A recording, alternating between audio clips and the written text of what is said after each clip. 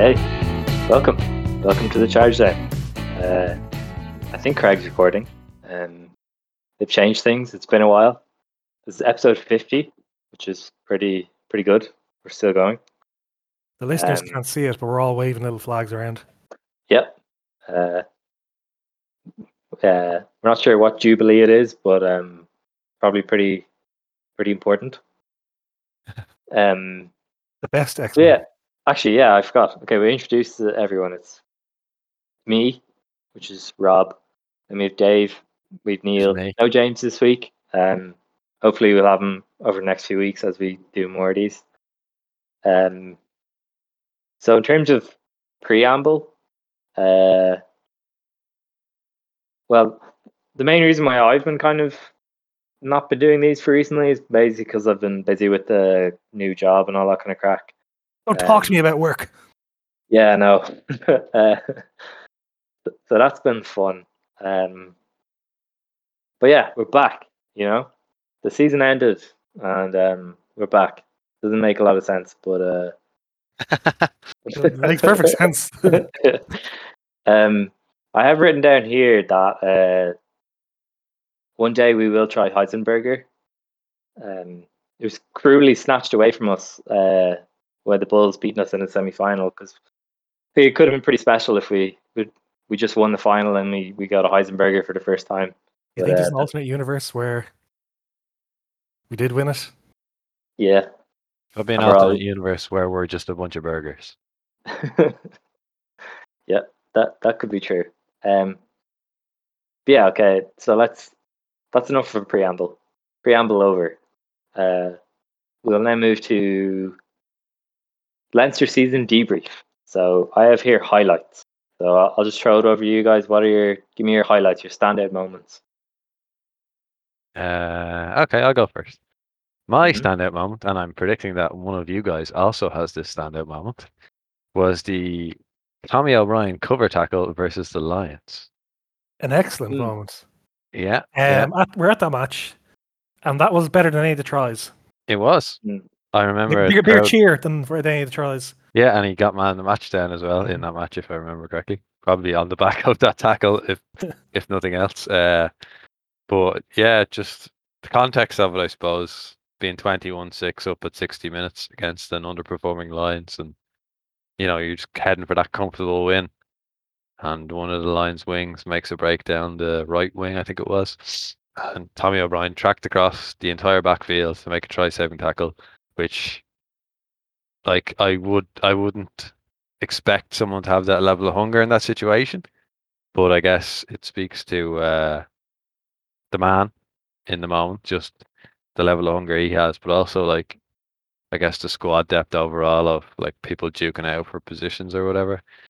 Just it's nice to have that level of, I guess, desire to make an impact and try and stamp your authority on things.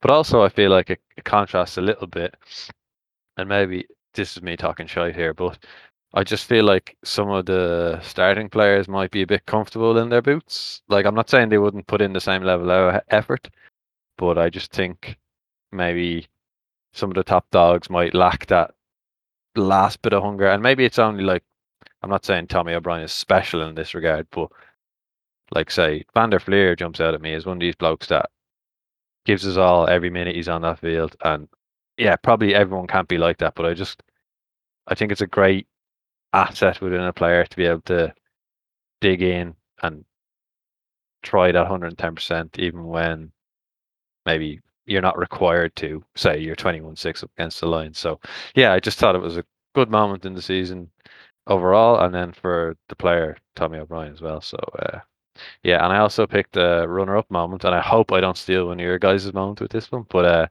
it was the recent coming out of Nick McCarthy. I just thought that was just handled well by everyone involved, and that was my backup moment. Okay, it was also my backup moment. So you weren't Tommy O'Brien tackle as well, were you? No, that is a very good one. That would have been Okay. definitely there, but all right. So yeah, when you want to go? Do you want to go, Neil? Yeah. My Vodafone stand with me moment of the season was, I think it was James Lowe scoring against the Ospreys. Now, that's not James Lowe scoring isn't new, and us beating the Ospreys isn't new. But it was a game we were not struggling in. We were like 21-7 or 21-0 up, but we weren't breaking them down. It was getting rainy, and it wasn't a very fluid performance. You can see the crowd was getting frustrated. But we brought a few subs on, James Lowe being one of them, and I think it might have been Harry Byrne or Frawley even maybe. Crossfield kick over to O'Brien. He passes it back in, and James Lowe runs the length of the pitch and does the sidestep and scores a try. I think I remember that. Was that his first match back from injury? It might have been. It was during the Six Nations around that time. Right. But it was just a lovely moment, and then we ended up hammering him. But I thought it was just such this guy is a value add, and he's now back to his top try scoring form.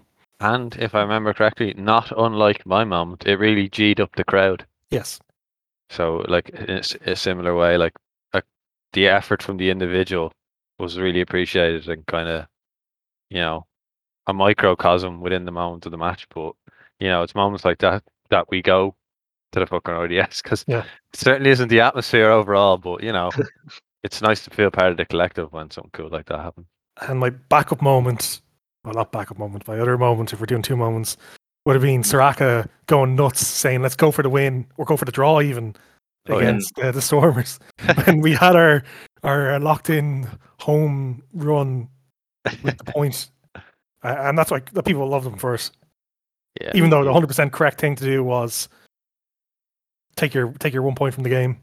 He was pretty up for that, all right. That's, again, I like to see, like, the individual sort of, like, passion coming out, or that little bit extra that maybe not everyone can give. But yeah, it was a good moment.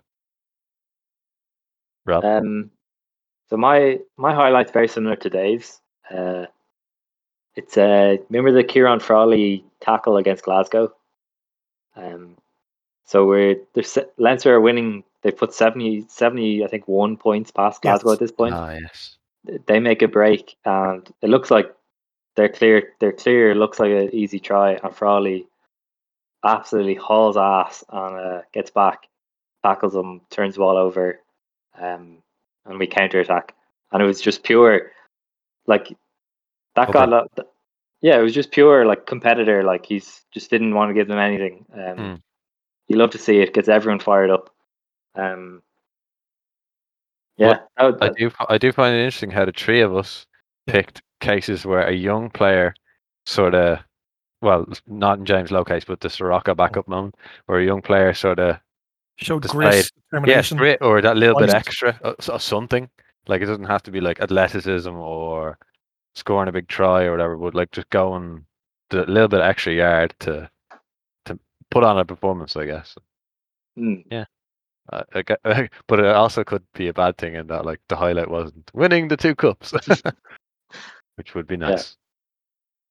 But yeah, then in terms of backup moments, I have similar, like just the South Africa tour in general, just the young guys getting the results that they needed to get. Then there's like smashing BAP was a lot of fun. I don't like them anymore, Rob, and neither do you. Remember we were talking after the like it's I get it, like that they're I don't know if there's that much value in those games, but they're fun at the time. Like it's they're fun at the time, and then it comes to the end of the season, and you're like, "This is all we have now." It's just smashing the bat. They take it over ours. Yeah, like BAP would take our season over theirs, I should say. Okay, so let's switch to lowlights. So get a little bit more kind of, what were your kind of low points of the season? I think they're pretty obvious, but we'll go over. Yeah, I deliberately went for a not obvious one because I feel like you guys would have had to have chosen at least the obvious one. But my low light of the season was Kieran Frawley's face and or head. And this being because I feel like this was kind of his season to, establish a strong ongoing presence in, be it either at out half or 12 in the Leinster proceedings, and maybe there was actually only one or two instances, and I just over-egged it in my head. But I feel like every other game he was getting concussed or getting smashed in the face and having to go off early, and or like taking a tackle and taking a hip to the head and shit like that. Just every other game where he ended up leaving the field early, and it was just frustrating for me, and I'm sure it was very frustrating for him, probably frustrating for the management, just frustrating for everyone involved. It's like I just wonder if, well, he obviously probably doesn't have the world's most punchable face, but like maybe it's a technique thing, or he just got very unlucky throughout the season. One of them But was a flailing boot from his teammates that just catches him in the chin. yeah, well, like that's a prime example of an unlucky one. Yes. But I'm Last season convinced. he did knock himself out by tackling wrong side. Yeah, So I'm that was convinced some of them are technique, Yeah. but like it just felt like it was happening every 3 games, and you were kind of just like, for fuck's sake, man! Like, can he not just get a good run at things when we can see him? Like, I don't know, No, consistency. I think I understand what you're saying, but I think he's had a good run. In fact, he's going down to the tour, which we'll talk about in your other podcast. But I think it's not a it's been a good season for him, I think. Yeah. I just would have liked it to have been better, and to see someone routinely injured himself in a sort of similar way throughout the season is just frustrating. But it's only a minor low light, I guess, in comparison to the bigger disappointments, which I'm sure one of you guys will mention. Okay. Do you want to take it from here, Neil? Yeah, my low light, like obviously the final and the semi final, as Dave said, are low lights. I'm much more chewed up about the final than the semi, particularly how the Pro 14 ended or the URC ended. But my low light was the Dan Levy retirement. Like he came back multiple times, and he was back this season. I was like, okay, this is just the start of the journey again. And then it was announced that he's done, and we couldn't win anything to let him like lift the trophy up at the end of the season.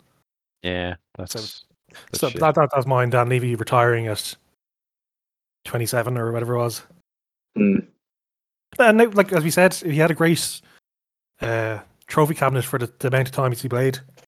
Yeah, but stark consolation, I feel like.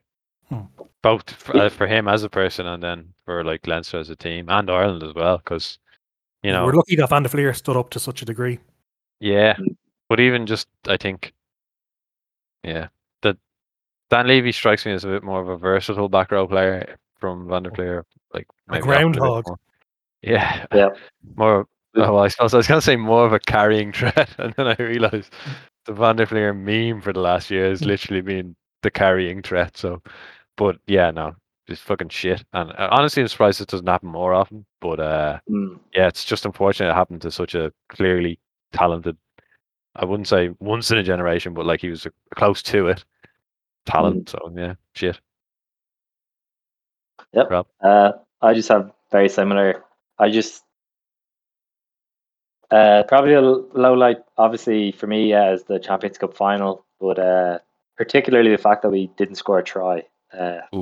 Just kind of I don't know, that kind of sticks out to me, where it's like we had a very good chance of winning that game without scoring a try, but the way that we were just racking up tries against everyone and anyone, and then in the final, for whatever reason, it didn't really click. It's just a little bit disappointing.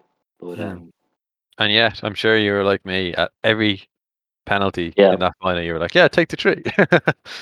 I mean, it's hard to not feel sympathy for the players on the field making those decisions, because they were all kind of, I wouldn't say 100% gimmies, but what is the like thing people always say about knockout championship rugby or whatever? Like, you take your trees, and 100%. They were just doing what they should be doing, and the reason we didn't score tries is because La Rochelle cheated like hell. Yeah. Okay. But, a card.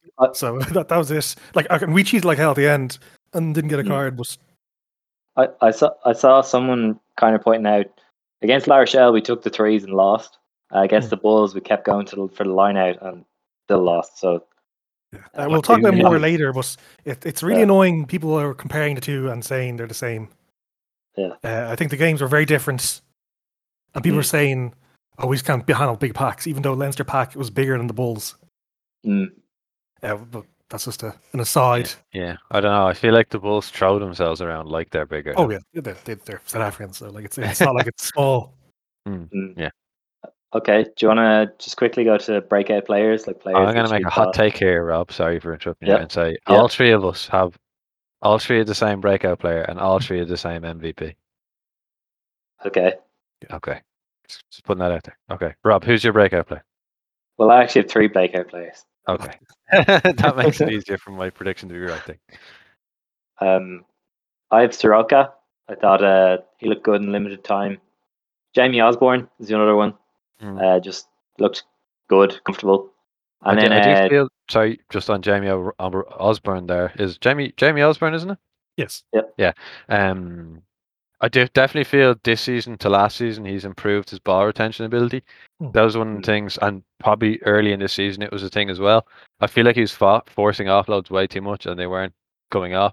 I think he's definitely he's improved his decision making on when to offload and when not, or when to throw miracle passes and when not. And I think it will definitely stand to him going forward. So yeah, Yeah. sorry. Next. And then the third one, it's kind of a recency bias kind of thing, but I like the look of Cormac Foley and what I saw out of him, the scrum half. So yeah, it's a bit rich probably calling him a breakout player, but he's Yeah. probably one to watch, I'd say. Yeah. Until he fucked his arm. But yeah, I feel like Cormac Foley was one of mine as well, Rob. And I feel like the reason he was there for me is because of I just have that little niggling worry about the scrum half position.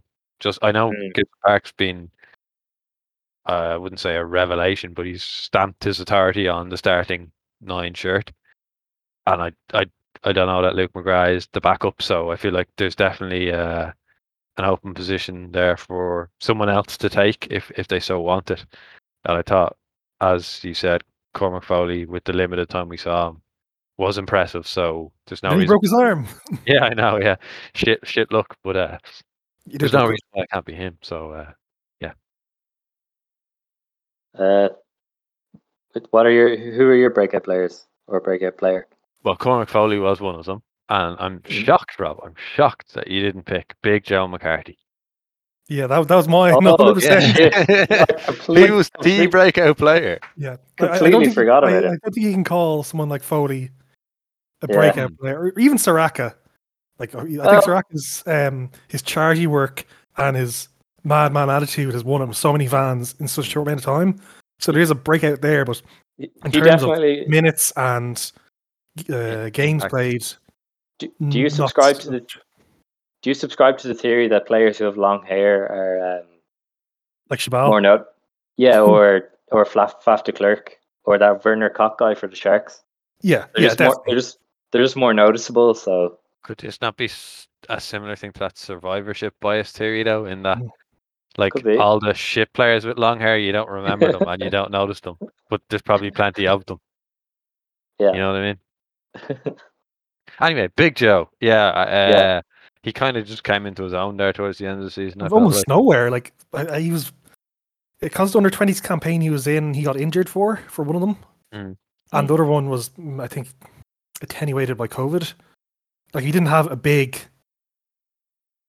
like it wasn't like a Hearn or someone like that, or Baird, where this guy's played for 2 years, or he's played very recently, and he's tearing it up at this level. Let's see what he can do in senior ranks.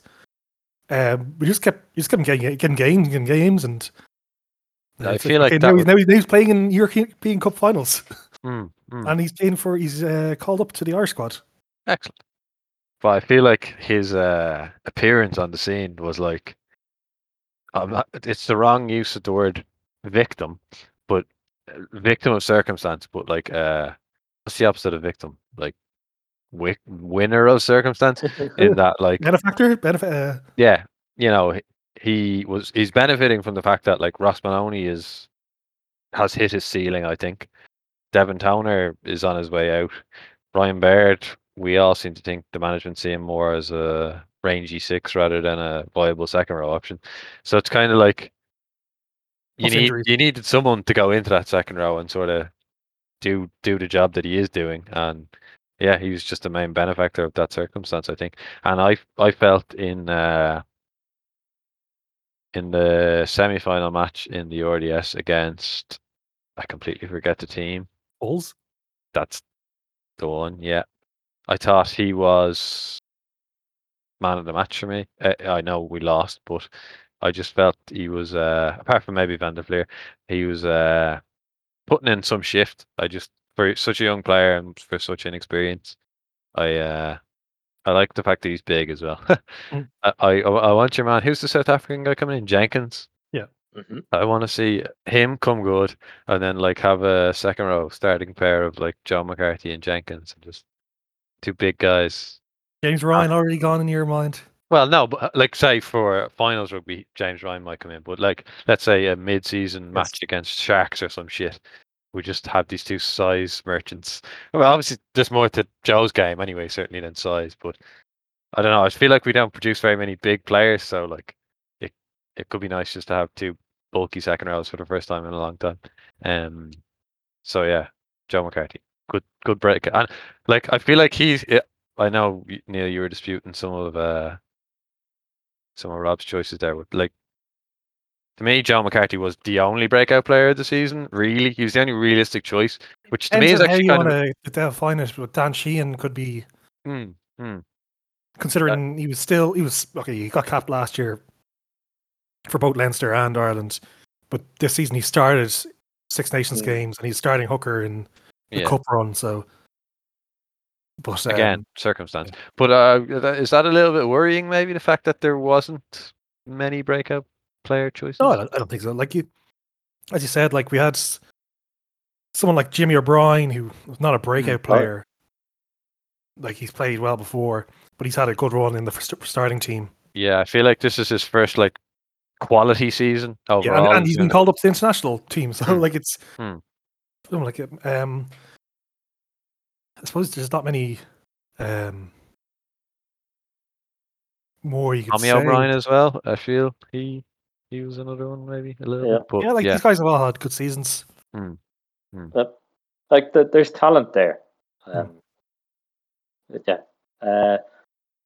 Okay, now who's your best player / MVP? Van der Fleer. Van der Fleer. I was thinking about this, and I was like, "Nah, no, there's only one choice." There's only one choice really. Yeah. When you get down to it, Rob, did you divert from the Van der Fleer hype train? Just a little bit. God damn it! Yeah, Rob, I'm saying you're going against not only me and myself and Dave, European Player of the Year and Leinster Player of the Year. Yeah, but possibly, sorry, Irish Players Player of the Year. Oh no, like I don't want to take anything away from Van der Fleer. He is amazing, really good player, does everything really well. Had a great season. Is your pick Hugo Keenan?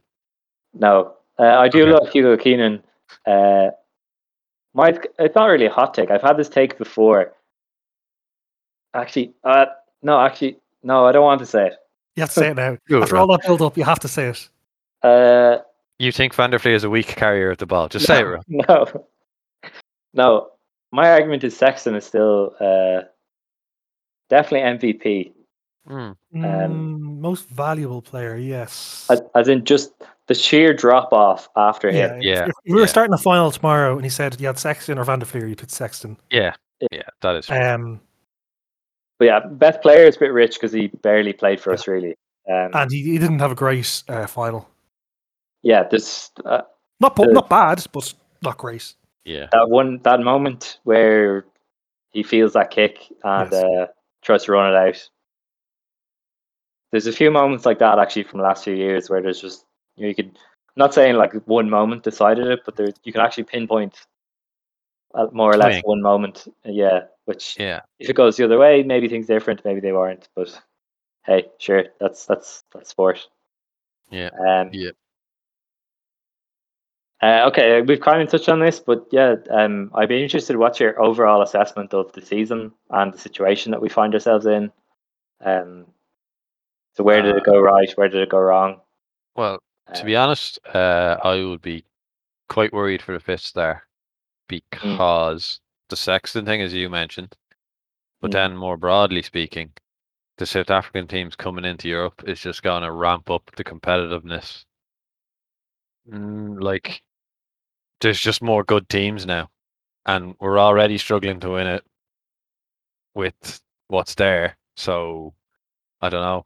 I mean, I guess that's if you're taking the perspective of you're viewing the club's success on the basis of whether or not they win Europe, which is probably maybe an overly high barrier of success to draw up. I would think winning the domestic or the URC or whatever is good enough. But Yeah, like I remember listening to podcast 42, one of the guys, Gary Doyle, on it was saying like they're talking about Munster and saying how they haven't been successful in 10 years, and he didn't hold the view that you have to win a trophy to be a successful team. I was sneering at that at the time, and now I'm turning around and saying, well, maybe. First of all, I enjoyed the season a lot.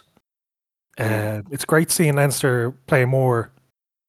Maybe it's not more attacking. Maybe we just scored more tries, but real. It's an attractive game we play. Leinster do. We brought in players, like young players. We constantly give them chances. Like it was 60-man squad used this season, and we got some players like Gibson Park and like Gibson Park and Lowe and stuff like that, who were rejuvenated after their international introduction like a year past. So from that point of view, that's good. And semi-finals in URC and a final in Europe, that's kind of not the minimum, but that's where you say you've had a good season when you get there. Normally, I'd say like final in league and semi-final in Europe is kind of the minimum, but because it was switched around. Then it's like better like we're literally a minute away from winning Europe, and that would have been an incredible win, even if we went out in the semi. Even if we went out in semis in URC, like, so does that define the whole season? Not winning that trophy? Well, I think some people look at it as the nature of the defeat as well. Yes, and I agree that was a huge chance to win that we just didn't take. Yeah, and like the circumstance of Keir Barlow and Kino both being out. Yeah, they were two essential blokes. Kino's retired. Sorry, yeah, Vito. I always mix them two up for some reason. Not racist, I swear. But yeah, like I feel we had an entirely starting strength team, didn't we? Like 100%. How fit Lowe was. Yeah, I definitely feel like he didn't go looking for work in the way that he usually does. Yeah, but and he wasn't targeted, and we didn't bring him in, so it was unusual that way as well. But it wasn't a. We were such favourites, and then it felt not like a carbon copy of defeats in previous years, but in a similar vein to, say, the Saracens' defeat or the La Rochelle defeat of previous years. And then you're kind of wondering, okay, once, yeah, twice, okay, 3 times, are we capable of either learning the lessons or having learned the lesson to then do something, I wouldn't say radically different, but different enough that it can beat teams who front up to us like that? Yeah, I suppose I'll give some mitigations first off, or excuses if you're less charitable.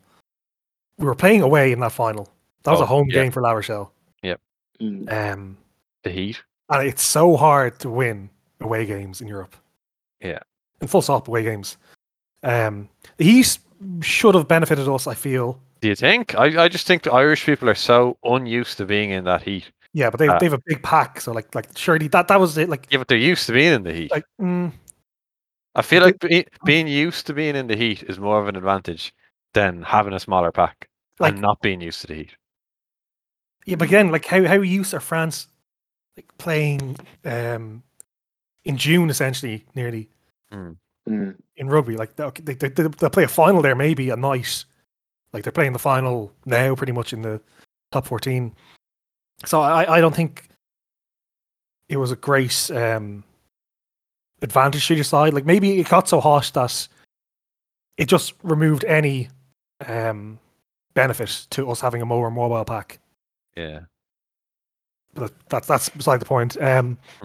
The ball literally bounced away from us Mm. twice. Memorably, like the Sexton thing, he got killed by the bounce and he made a poor decision, compounded by Keenan running it out, which then turned into their try after several phases. Jimmy O'Brien was covering the try zone and the ball bounces, hit him. Like that's literally 2 bounces the ball that fucks us. Another day that doesn't happen and you win. And I'm not saying like everything went our way or went their way and everything was against us. Like that just sometimes the ball literally bounces the way it hurts you. Yeah. I think O'Gara set the team up to like he had to roll the dice. Like if Leinster and La Rochelle play their plans to the best, Leinster win. And maybe if we play that game 10 times, Leinster win 8 times or something. But he rolled the dice. He did what he had to do. He kept the game time down to 32 minutes in play time. Yeah. That was frustrating. And they gave away a ton of penalties without conceding a card, and so did we at the end of the game. But which slowed momentum and meant that we couldn't build up big scores, but we took the 3. Like that's what happens. Now on the other side, like there was bad passes. I remember we took a line out. We went to Gibson Park. He throws a pass behind Sexton, and Sexton throws a pass behind the centre, and they lose the yards. And that was under no pressure. Like the ball was clean enough coming off the top, and it was just 2 bad passes. We looked very nervous in the first half. So that's a mental thing. I think our scrum, like people talk the scrum up a lot, and maybe it was the sliding of the game considering the amount of pressure it put us at the end. But we were 5 meters out in the first half, and we defended that series of scrums. Is that the one where we then went 100 meters and nearly scored? Yeah, it was near the end of the second half and first half. Sorry, and they had a bunch of penalties, and they kept going for scrum, and then we actually got to get a penalty. But like, I think we can't. First of all, scrummaging. I think we're playing it too legally, or else we need better coaching, because this is an issue now consistently, and it's not a case of if. Refs now think they know we have a weak scrum. So any 50-50 penalty, they're thinking, okay, that must be against Ireland or Leinster. So that's one of the big issues of it. Another issue is I think we need to improve our offloading and passing in general. Like we can't just take contact clear quickly against every big team that we come against, because they can slow it down, they can turn it over. So we need to have a plan B. Speaking of turnovers, surely one of the takeaways from this season was lack of a turnover merchant. Definitely, in our back row, we're missing a turnover. Like our front row is decent at turnovers. Our second row, depending we have there, they're okay, but you don't really depend on your second row unless you're Tygburn. Our back row definitely though needs a poacher of some sort or someone better on the ground. Yeah. I don't think like that. I suppose when both games were narrowly lost, that is a deciding point. Like just because the opposition have a good poacher and we don't, doesn't mean that we need it to win. But I think we should be looking to. Can I just ask who La Rochelle's good poacher is? Because I don't particularly remember them having a good poacher. Well, what's the name of the back rower? He does it all. Aldred. Yeah. Okay. I would say yes in regard of the Bulls. I remember the Bulls had a face. That guy with the face. He's a warrior. He's in the mold of O'Mahony, isn't he? Like just puts it all on the line every time. Yeah, but he also does everything. Like he's an all around back row. Marvelous player. Is that the Stormers player? No, Aldridge. Oh, I was talking about the Stormers player. Sorry, Rob. I'm completely wrong here. Dion Furry, he's like 35 and got called up for the first time to the Springbok squad. Yeah, it's a great story. But yeah, for me, the whole Jackal threat, it just feels like you're going backwards at a rate of knots, and then you just get a penalty from. It's not nothing, but you get one that's very much against the run of play, and it could just be an easy out, which is yes. And you really felt at the very end of the match Yeah, when we were defending over and over and over. it felt so fucking ominous, and you were just like, if O'Mahony was here, you feel like that's the lifeblood of getting out of that situation is that threat, and it also means like you're more likely to draw penalties from the opposition team, say going off their feet or doing something, sealing off or doing something. And illegal also, it to means that protect they have the to ball. target us. Like, remember wherever we played Tyburn, it was 2 men hit him straight away, or you run at him. The same like McCaw or Pocock. This guy's so good, you have to run at him, because if you don't, he'll be the second man there, and that ball's gone. It just felt so ominous. You were just like, how the fuck do we get out of this without conceding a try? Yeah. And I guess La Rochelle just Like, played it. that was another thing that I know. Like, there's a scrum that wheeled completely, and we had it pretty much. And he said reset. Like that's in isolation. That's a decision that can go either way. But like sometimes that goes your way. Yeah. And you get out, and you scrape a win, and you get your 5th star. The 5th star will be a long time coming, Neil, I'd say. But we do have potentially a home run all the way because hopefully we won't get one of our matches cancelled, which means we get a home quarter. Then you get the home semi, home final, and then decisions go your way, the bounces go your way, and the crowd's there. That's yours. The Aviva crowd. Yeah, it's better than the French crowd that came in on the bus this morning. So like, not even to answer your question because I've completely forgot the question was because I rambled on so much. It was just a season rundown. Yeah, like a good season. Europe was good season. I think even the fact that we lost the game, I think we should have won, and we were favourites for. Like getting to a final is very tough. And that Toulouse match was great. Yeah. And to dispatch the champions of England in the first half was good. I'll be honest, I was more impressed with the Leicester Tigers performance than the Toulouse performance, purely because of the match Toulouse had the week before. I think that makes the Leicester one more reflective. Yeah, but we talked at the time, but Toulouse were beaten from minute 1. Yeah, it wasn't we stretch out the lead in the second half, which we did, but it was a miracle try from them at the start that kept them in it, and we just kept on.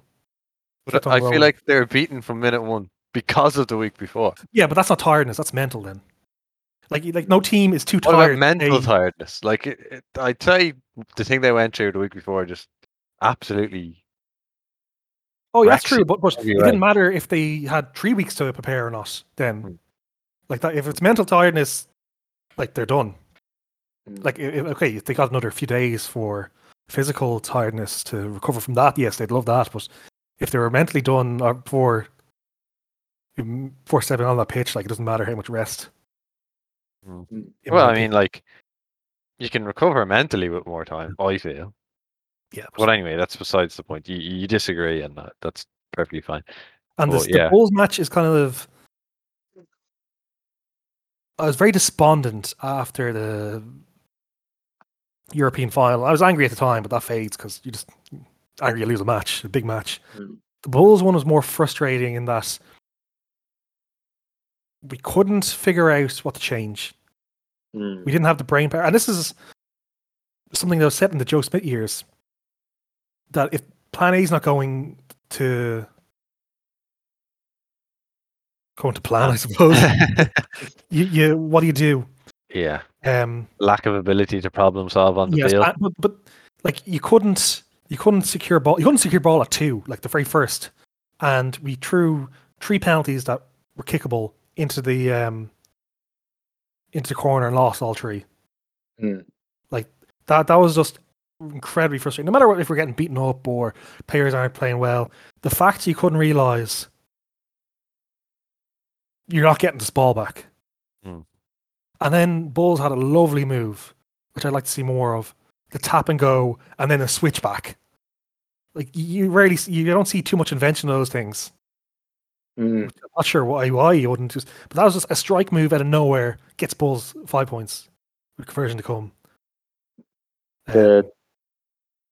My kind of big takeaway. Well, I agree with pretty much all your guys' points about the Champions Cup. Yeah, like disappointing. but that still, it was a good season. The Bulls game, that was for me. That was kind of a really hammered home that these South African teams are very, very different to what we're They're here to normally used play. to facing. Yeah, like the way you're Considering talking the about week beforehand. yeah, that little switch move. I was like, that was just like, so they're big and they can go toe to toe and beat you up, but they actually played smart and they absolutely dismantled the Leinster line out, which it's just very typically South African in that they're really good at that kind of thing. But yeah, I think later on we'll talk briefly about the URC season as a whole, whether we think it was a success, all that kind of crack. But to finish up with Leinster, okay, we're going to take a quick look to the future. So I want your way too early hot take for next season. Okay, I've had this one when you said it earlier. Yep. My way to hot take is all 4 semi-finalists next year will be South African teams. It's pretty good. Hot take, baby. Now, okay, putting my actual sensible hat on seems highly unlikely, but it would be fucking crazy if it happened, because I think that this season felt like a scare, but it feels like something we could probably use to grow and get better and maybe put up more of a challenge next year. But just imagine if all 4 semi-finalists were that. You might start saying then, maybe we shouldn't have let them join. But yeah, it's probably not going to happen. But yeah, that's my hot take. Neil, do you have a hot take? Yeah, mine was more Leinster related. Mm-hmm. I suppose that is Leinster related by our omission. I think Frawley will end the season as out half behind Sexton. That was yours? Well, mine's kind of hotter in that I think he'll be the out and out starter. I think Sexton starts because the World Cup. Unless Frawley, unless Sexton gets injured for something and Frawley stars, that's the only way I can see Sexton not being in pole position. Lads, am I in danger here of thinking we're overhyping Frawley? Well, if you're asking for a hot take, I'll give you a hot take. I can't think of anything before. Yeah. It's like it's I have gonna... a tepid take where I say Joe McCarthy starts. Or Sheehan doesn't start over Kelleher when they're both fit like this. Yeah. A mildly hot take was Conan loses his spot, but that's not something you can really say at this point. I have the similar take with the Frawley, but the kind of chaser I have there is it's kind of Ireland related, but Craig Casey starts. But I think that's hot. I feel like they've put their chips on JGP. I don't think that's going to change. But again, yeah, the hotness of the take. No, I think they'll start. Well, they've done so far. They'll start Casey, or they won't put him in the 23 because they'll play Murray at 21. Yeah. But I'm not sure you can do that anymore. And again, we'll talk more about this during the Irish episode. But we don't have a lot of time left. But the URC season 1. Great. What's your reviews? Aside from the Welsh being utterly terrible, the Italians not doing well, it's been great. Like the Scots have been okay. They both got into the playoffs, but they haven't been great. And the Scots get to play against the Italians, and the Welsh get to play against the Welsh. I have to say, I thought Edinburgh put up a good fight against whichever South African team they met in the. It may have, I think it was Stormers, but I watched that match and I don't know. I thought they looked. They didn't roll over like 5%. Yeah, they weren't. They were close enough that it was competitive, and I was like, yeah, on another day, this Edinburgh team could potentially have won that match, and that was down in South Africa as well. So I guess that makes it just that little bit more impressive. But in terms of looking at the Glasgow quarter versus the Edinburgh, definitely Edinburgh are closer to the finished product than Glasgow. I think that Glasgow performance was so bad that it shakes your idea that these guys are solid pros. Like they didn't want to play, they didn't show up, and they got their coach fired. I can't remember an Irish team being like that. Yeah. Well, Rob, was I not talking to you at that match saying, I don't think there should be quarterfinals because teams like Glasgow don't deserve to kind of get to a knockout-y finally type stage. And if I remember correctly, I said that to you early enough in the match, and then it transpired that like to me that performance there was totally undeserving of being in what would be called a final, so to speak. But yeah, it was. I wouldn't say disgraceful, but it just wasn't. That's what happens good when enough. you have this pool system where Mm. they're getting 15 to 20 points a season against weak teams. Well, the worst team we play in our group is Connacht. Yeah, who beat us twice last season, if I remember correctly, or if not twice, once. So, like, the worst and team they is don't roll over against us. Yeah, because the pride or whatever. Yeah. As opposed to but like seeing the South African celebrations, like the Stormers are celebrating and people are loving it, is great. It's a real boost in the arm of what this competition means, because they weren't saying, "Oh, it's only the league. Who cares?" Yeah, like it's stitched up for the Irish. They fought that final hard and they loved it, and they had a celebration for days afterwards. And because that was a trophy they came into, and they wanted to win, and they won. Yeah, they hadn't won something for like a long time. I can't remember the exact amount of years, but maybe it was like 20 years or something. They hadn't won a trophy, so who won it? The Bulls or the Stormers? Stormers.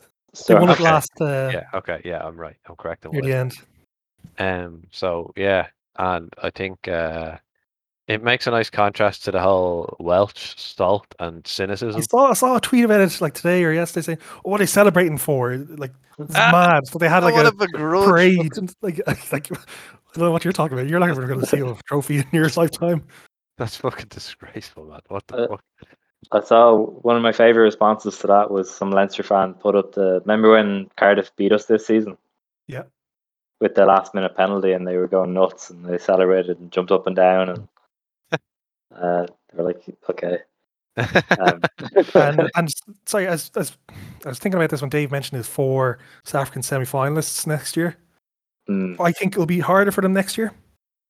In one side, they're getting they seem to be getting players in, most of the teams, so their squads generally be stronger, I think.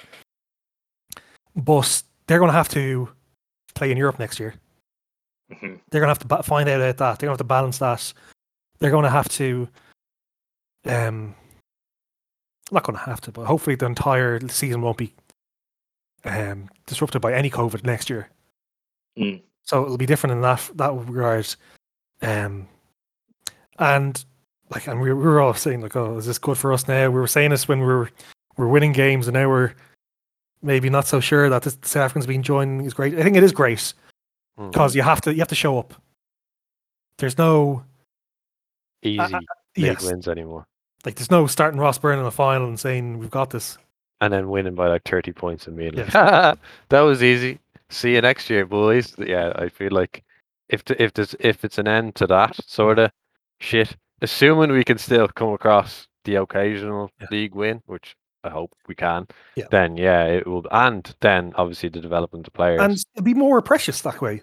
Yeah, like to get revenge on the Bulls or something, or to host an African team in Aviva or the S even, and have to fight for 80 minutes to get a trophy, especially after going like that trophy will be worth more than 2 or 3 of the previous ones. Yeah, and I do feel like our lack of ability to secure Europe over the last 4 seasons or whatever it is because of that lack of fight over a protracted amount of time.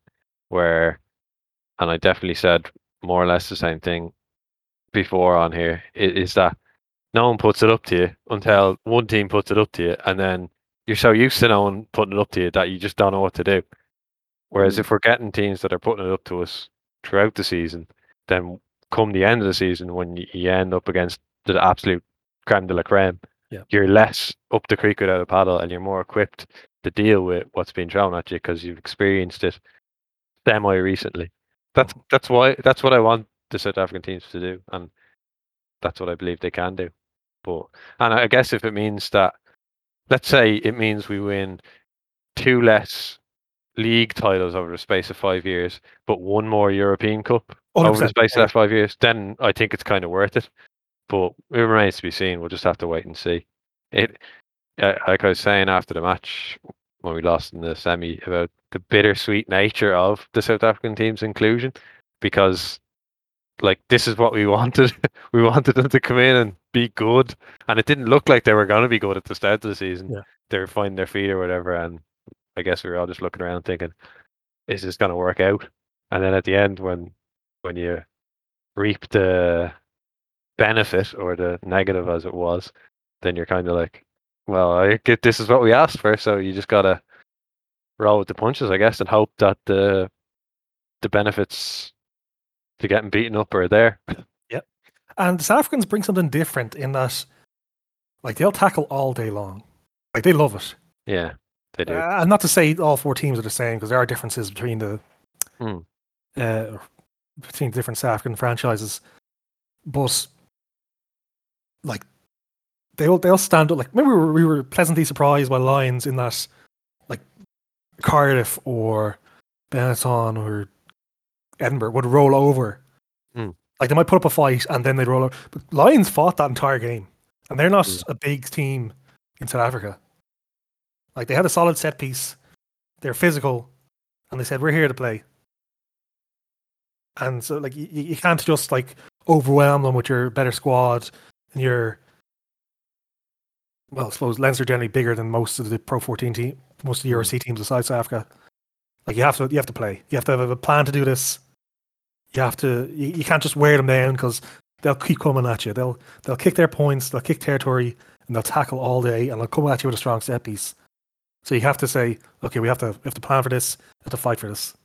So I think that's only it's only good for me. Yes, it would have been great if we came back, beat the Bulls, and beat the Stormers in a tight game. But now we know for certain that South African teams are legit in this league. Can I just ask? Remember our tour to South Africa where we went down with like a B- team sort of thing starting each week, and we pushed the South African teams. I don't think we won any of them matches, did we? Are you talking about the Lions? Remember we went down to South Africa with like for Leinster. Yeah. Yes, we came within. We lost at bonus point both games. So, but we didn't win any matches. No. No, out of the 2 games where we lost both. Were the South African teams picking full strength starting sides then? Pretty much. Or okay, it just makes you wonder, because it doesn't feel like that was that long ago. That was away, and they were picking full strength sides against what I would see as sort of like a B- side for us. Yeah. It just feels like I can't see how we were that close then, and then sort of not be able to close it out now with our full strength side. It makes me worry, I guess, a little bit like I said about my highlight of the season, where the fight. The fight, the passion of the youth, the lack of complacency. I just wonder if that complacency is there amongst some leadership. Yeah. That's because like there's only so much Johnny can do, really. Well, Johnny wasn't. He came on the field and he said, "What the fuck are you doing, lads?" And he started to fight with a pack of South African forwards. And then his team couldn't. Then his pack of forwards couldn't catch a ball. So yeah. But like, you might be right on that. I think there has to be serious questions over Ryan as captain. That like line-out fiasco. I'm not saying it was entirely his fault, but no. I think Ross Maloney is the line-out carrier. But like the fact that we went, like they were attacking our line-out the entire game.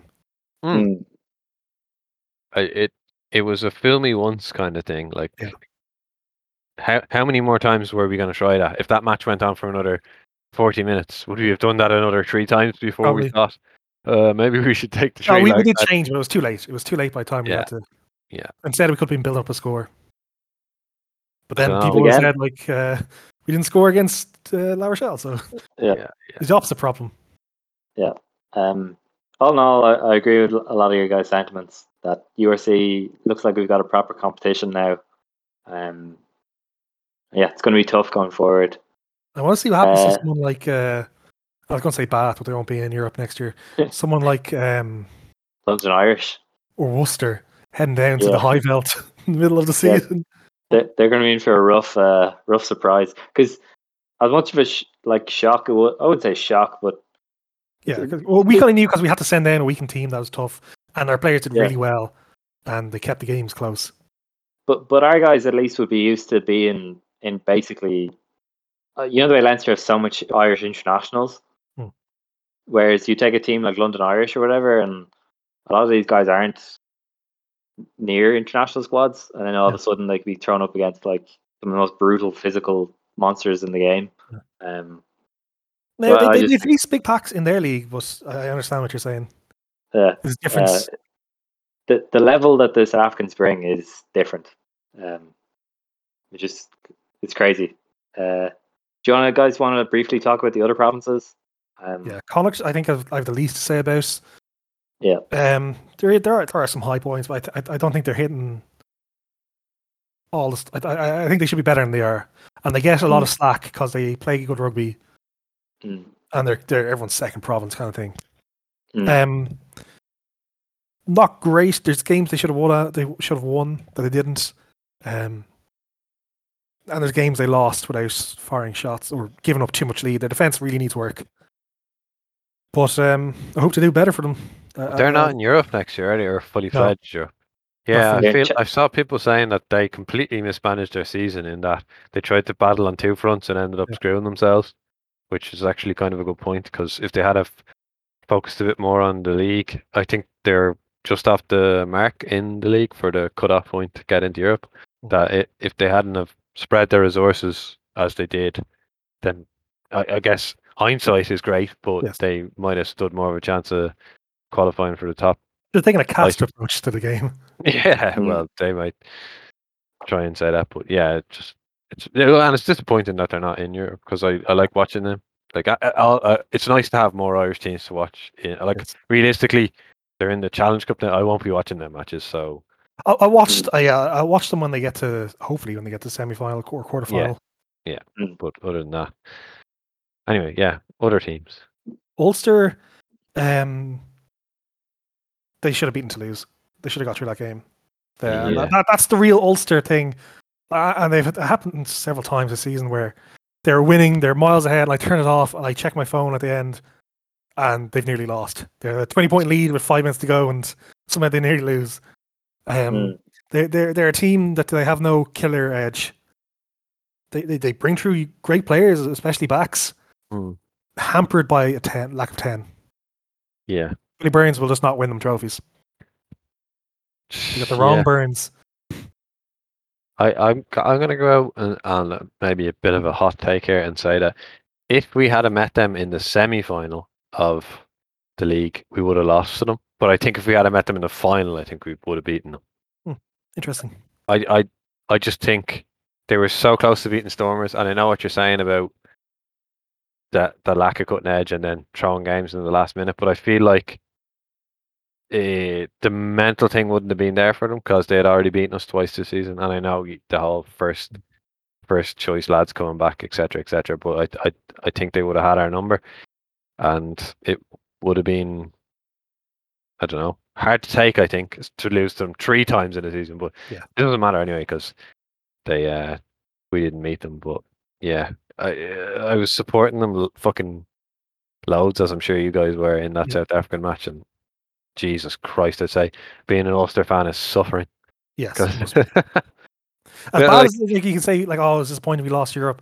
Like, they haven't been in the European final since we hammered them in 2012, and they lost against us a couple of times in the final without winning it in the league. Christ, they should have won that match against the Stormers. Like, it was on a platter for them, and to let that go, I feel like that does damage to individuals.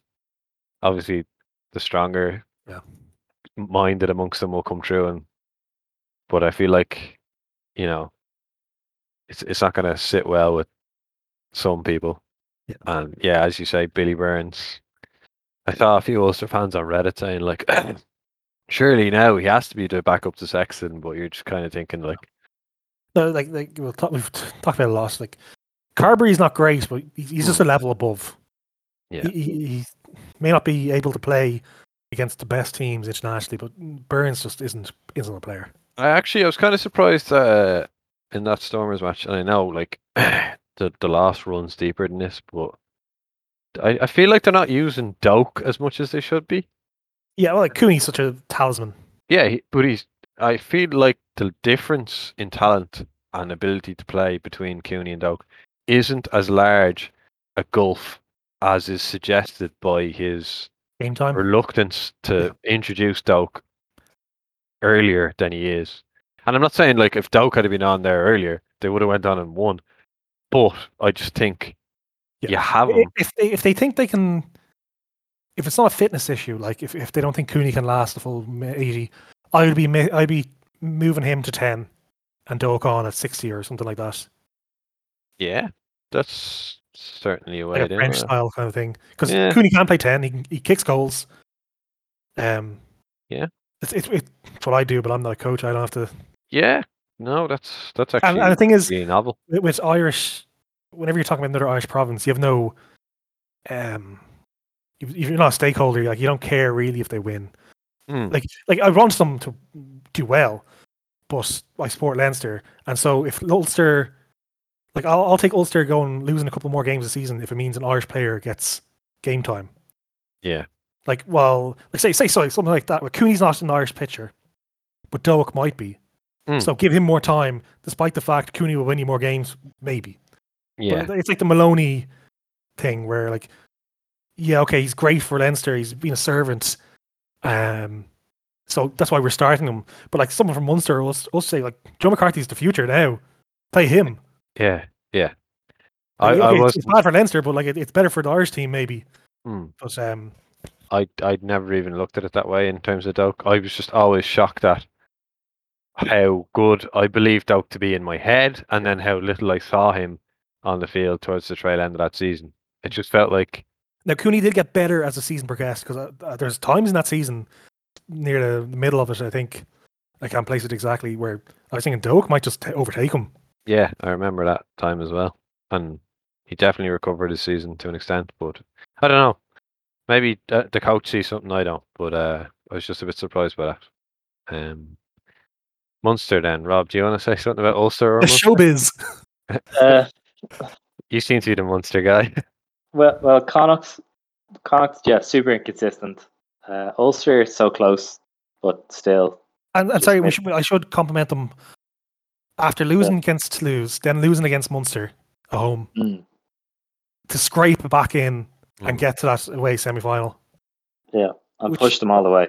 Yeah, which like someone like Glasgow just let their season end, and Munster to be honest.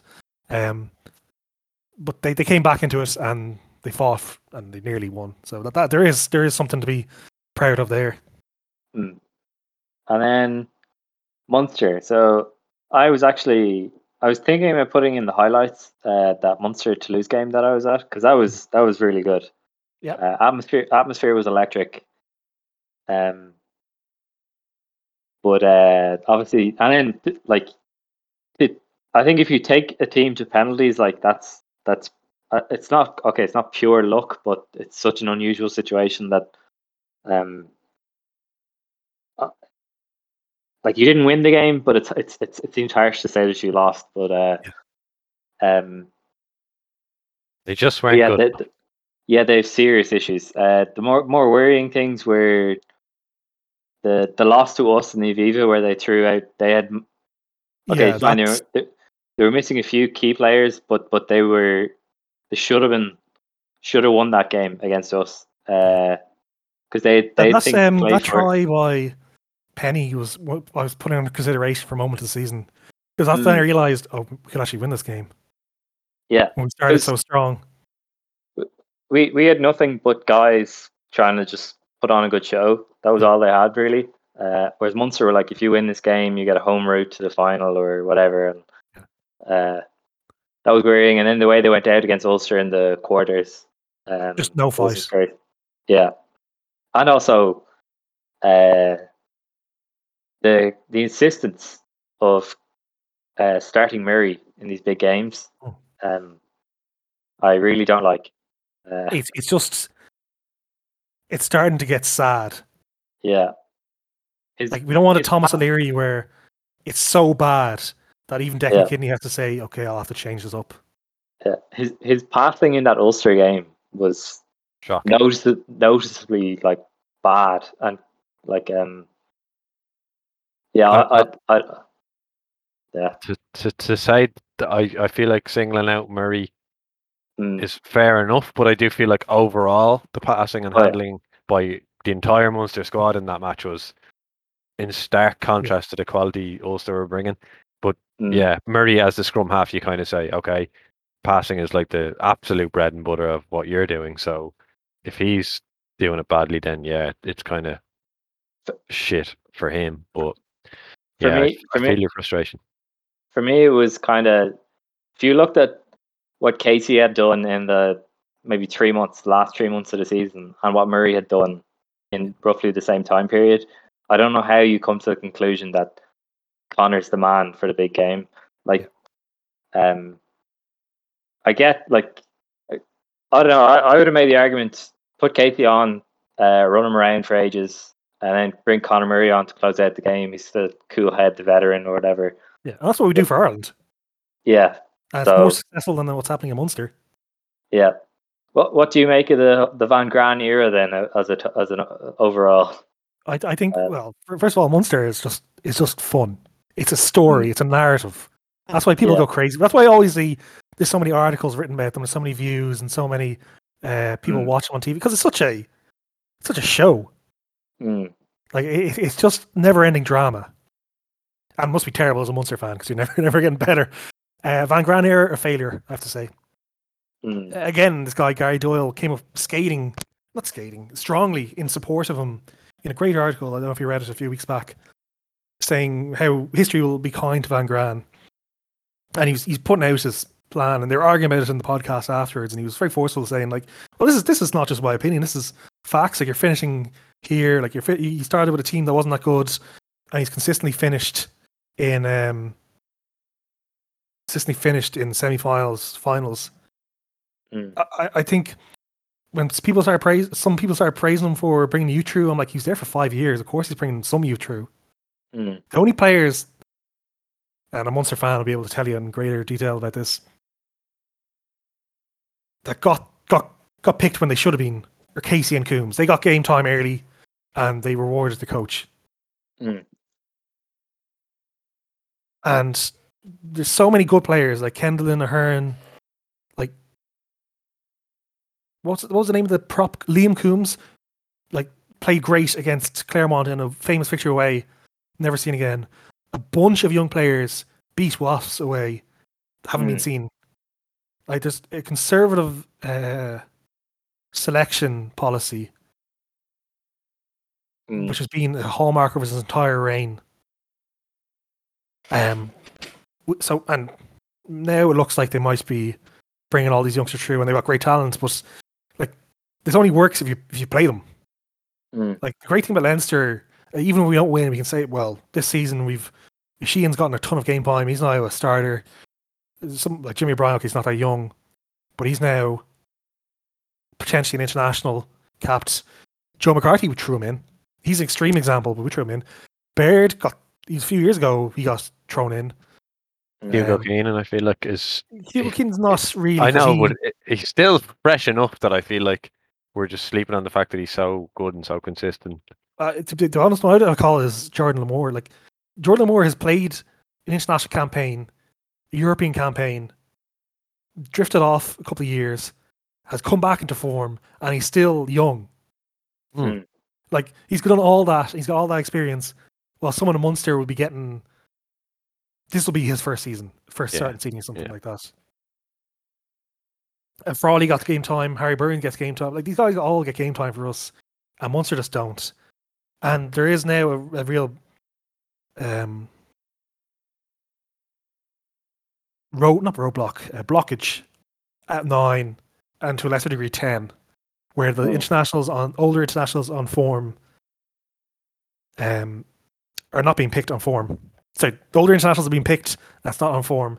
And Joey Carberry, I can understand because Healy has had chances this season and he hasn't taken them. He's looked good against weaker teams. When it went up a level, he kind of went missing. And like that's every 8.5 goes through that. But Casey just seems far superior to Murray. Kendall and Ahern seem far better than Clota, Jenkins, who are leaving anyway. And they're not getting game time. So I think Munster. We'll see if it gets better, because people were very happy with Graham Rowntree being coach. But first of all, it was a farce for him getting appointed in such a long manner. In that, first of all, they offered Van Gran a 3-year contract after his first few years, so they're happy enough with that. And then they lost him, and then they let him stay on for the entire season when they knew their next man in was they already had. So in that regard, it was a bit of a waste. Like they could have spent that season settling in a new head coach. Instead, you spent the season allowing the dead man walking take over. So I think there's definitely issues in how their Munster are run. And you see that going through like the entire problems of the last few years. Like the academy wasn't really set up until after Kidney left. And it's now only the last few years where it's consistently bringing through talent. And they're bringing in coaches and losing coaches. And a lot of these coaches are excelling elsewhere. So like, and Graham Rowntree, as I said, everyone loved him. He's a real salt of the earth guy at Leicester. Suits Munster down to the ground. But he's still the forwards coach for the last couple of years. And they haven't been great.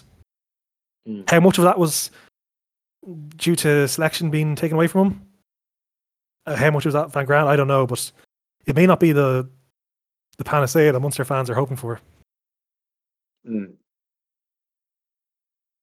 Yeah. For me, I'm trying to think. If I ask you that question, I should say, sorry, to round it off. Would they? Do I think Munster are going to have a better or worse season next season? I would say probably worse. Really? Well, in Europe, a semi-final is good. Well, they got to quarter. Oh yeah, sorry. No, I that round of 16 threw me. Yeah, I knew they played it 2 rounds of knockout rugby. But, yeah. Look, I think Neil's point about them being showbiz, they're just the drama of it all. They're totally that. Like one of my highlights from that entire season was extra time against Toulouse when the stadium DJ played "Zombie" by the Cranberries, and the whole crowd was singing along, and it was like connection with that team. You know what I mean? Yeah. You wouldn't get that at a Leinster match, Rob. You wouldn't get it at a Leinster match, no. Instead, we have angry Southside Dad. Oh God! What the fuck is his issue? He has a personality problem or some shit. And they're multiplying. Just 2 of them. Yeah. Okay. He just shouts out buzzwords every time the ref makes a decision. It's laughable. Anyway, yeah. He walks it back when it's shown on the big screen. Yeah. It'd be hilarious if he was our only listener. Yeah. And he didn't realise we were referring to him. Just one last thing, Neil. I feel like it was a little bit unfair to call out Kendall and not getting game time towards the end of that season, because I feel like he got loads of game time. But yeah, your overall point that maybe he should have been getting game time like last year or whatever stands. But I do feel like we saw him a lot there towards the end, so he was getting picked, and Clota wasn't getting picked ahead of him. I don't think. Not that you said that, but I did say that. Okay, he was. Was like, he? It's only a small thing, but like when I don't have Munster caps in front of me, but like when he's getting game time, Clota, and you know he's going at the end of the season, and there's a young superstar. No, really not a superstar, but he played really well at under-20s, and he's looked good now. Doesn't get all the game time you're giving him. Like Penny's got tons of game time and tons of caps, despite the fact he's fighting against 3 international 7s ahead of him. Like surely Munster can figure out how to give him more time, but like obviously we remember it differently. So I think Kendall. It's not saying he doesn't get games, and he's particularly at the end of the season he got games. But I'm saying like he should have more, in my opinion. But Right. Again, Munster, I will watch with great interest how they go on next year. But now we will move to trivia. Okay, I have 2 questions Oh yeah, I forgot about this. to round it up. So 3 people have won the Champions Cup as both a player and a head coach. Name them. Yes. Well, Ron O'Gara's obviously one of them. Borthwick Yes, and Leo he's one. Cullen. Borthwick, I was going to say, I wouldn't have Borthwick got and Leo Leo Cullen. Cullen. I wouldn't have thought Oh. of Leo Cullen. Oh, sorry, no, Borthwick hasn't won as a coach. He was never. Oh, yeah. Leo Cullen is the second answer. Yeah.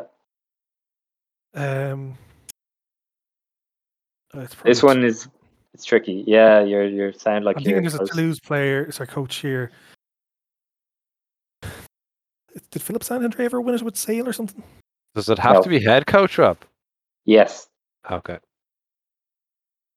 I was going to say Servat, but he wasn't the head coach, I don't think. No. No. It is Toulouse though. Who would? Well, Hugo Molla. Yep. Oh, very good. Very good. So I that's didn't know he the won only. it. Yep. And now I have this one's kind of easy.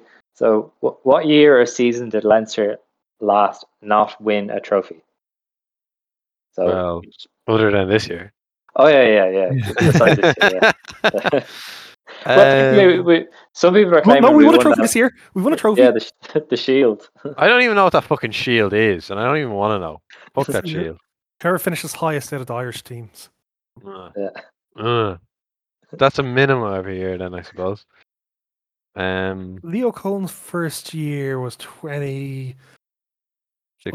Well, 2016 is when we didn't win it. So, 2017 we lost the semi-final Europe and lost semi-final at home against Scarlets. So 2017, I'm guessing. I honestly won't be able to remember up. So Yeah, so it was the season ending in 2017. We that was the last time we lost to Clermont away by I think 5 points, and we lost to Scarlets by actually pretty chunky margin. They had that And red we had a card. yes. Yeah. So yeah, that's just that. That kind of sums it up. Yeah. We'll definitely do more as the summer tours start to heat up. Yeah, that's all I really have. You guys happy? yep. Okay. Bye everyone.